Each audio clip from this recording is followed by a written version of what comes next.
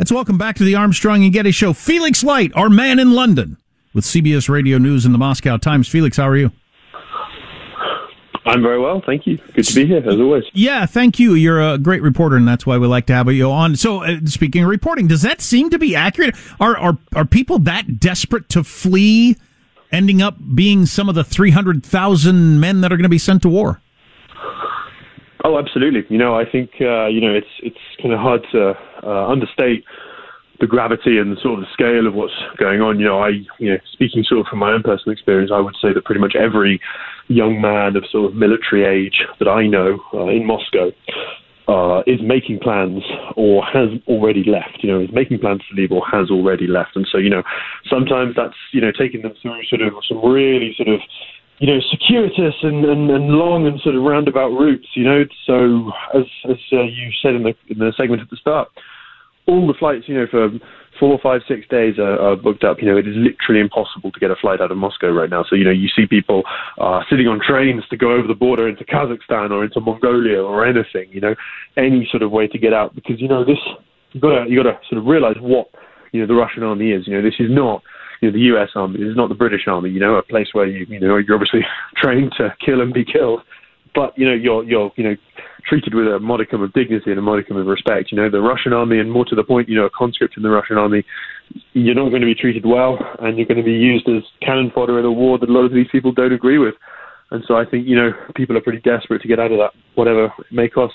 Okay, that's a really interesting angle you just brought up. So I was wondering if this is an indication how desperate these men are to get out of the country, that they know what's up. They're getting the real story somehow. We've talked a lot with you and others about the state-controlled media is still telling the story that it's, we're liberating Ukrainians from Nazis and all this different sort of stuff. So I was thinking, well, most of these young men must know the real story. But part of it is, you're saying, just the idea of being in the Russian military at all is so miserable, you might want to leave the country because the history of the Russian military. That's the deal? Well, yeah, it's both, I think. These people who we're talking about who are leaving, these are people, I think, who are not, on board with the idea of the war in Ukraine. People who, are not endorsing sort of Vladimir Putin's ideas. Russia, has a very sort of strict and very sort of, authoritarian political system with, very little free media. But, people in the sort of advanced cities, young people, educated people, they know the score, as you say. They know what's up. So, it's not impossible to find sort of, accurate news on the internet and whatever, if you know sort of where to look. So, these people are not dumb.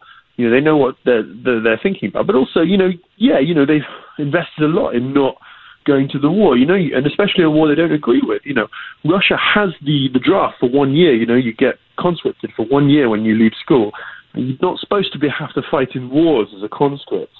But, there's a really sort of roaring black market trade in sort of, doctor's notes to get people out of that sort of, year of service in the military. So there's a huge sort of almost, sector of the economy around sort of getting people out of the military. So, when something like this happens, when there's a much bigger call-up and when it's actually to a war, I think that sort of stuff really goes into overdrive. Those kind of instincts, people are just, I'm not going to die for Putin. I'm not going to die in a war that I don't agree with.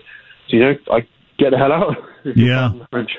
Yeah, well, I've seen videos of guys being hugged by their mothers as before they get on a bus that are going. So how many people seem to actually be sticking around and going, as far as you can tell? Well, Russia's a very sort of varied and complex country. In sort of the big cities, the Moscows, the St. Petersburgs, a lot of people aren't just going to be voting with their feet and getting out, going to wherever they can. But, if you're like a young kid in a little village somewhere, you've got a very different life experience, It's more likely that sort of, your dad's already served in the army, or your grandfather's already served in the army. So, it's sort of much more normal. And I think, those people, they don't really have the resources to sort of get out of the country, get out of the way.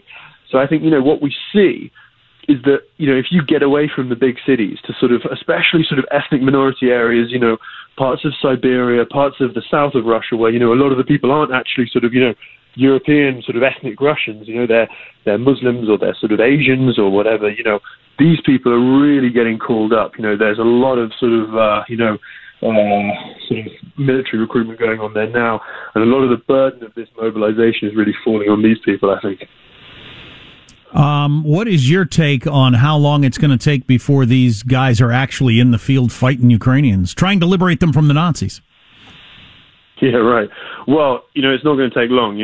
These people are not going to get the red carpet treatment in the military. You're going to get 2 weeks, 2.5 weeks of training, because you're already theoretically a member of the reserves. You're already theoretically a member of the Russian army. You've been trained before, and now you're getting sent off to war. So, these people are going to be put in a pretty damn fast conveyor belts, to Ukraine. So these people are going to be showing up on the front very, very quickly, I would suspect. Wow. One final question for Felix Light, who is in London, but he's a reporter on all things Russia and has been for a while. How seriously are Europeans taking the nuclear threat that Putin put out the other day? Well, I think the war obviously feels a bit closer to us, but, when you're talking nuclear, it's almost so bad that you can't imagine it, and right. I think for the moment, people do worry a lot about the war. They worry about gas prices. They worry about energy costs here, which are really going up in Europe. So America obviously can get its gas and its fuel from other sources, but Europe is really, really dependent on Russia, and so that's a big worry I think here right now. Nuclear is obviously terrifying, but it's almost that thing that you don't want to think about because it's too bad to think about, right? So I wouldn't say people worry about it on a day-to-day level yet. Right. Okay. Cool. Always good. Felix Light from London. Thank you, Felix. Always a pleasure. Cheers. If you love sports and true crime, then there's a new podcast from executive producer Dan Patrick and hosted by me, Jay Harris, that you won't want to miss. Playing Dirty: Sports Scandals. Each week, I'm squeezing the juiciest details from some of the biggest sports scandals ever. I'm talking Marcus Dixon, Olympic gymnastics, Cain Velasquez, salacious Super Bowl-level scandals. Join me on the dark side of sports by listening to Playing Dirty: Sports Scandals on the iHeartRadio app, Apple Podcasts, or wherever you get your podcasts.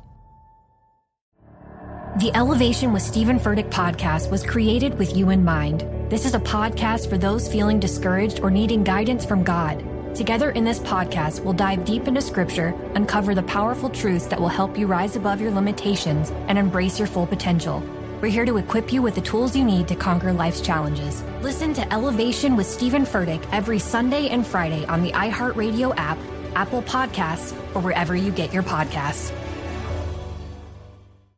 I'm Hannah Storm, and my new podcast, NBA DNA with Hannah Storm, chronicles my 6 decades in professional basketball. From growing up in the sport to becoming one of sports TV's first female broadcasters. Join me as I dig deep into the game's history, unearth some wild stories, and talk to my friends from the world of basketball, from Dr. J to Charles Barkley. It's been a wild ride, and now I get to take you with me. Listen to NBA DNA with Hannah Storm on the iHeartRadio app, Apple Podcasts, or wherever you get your podcasts.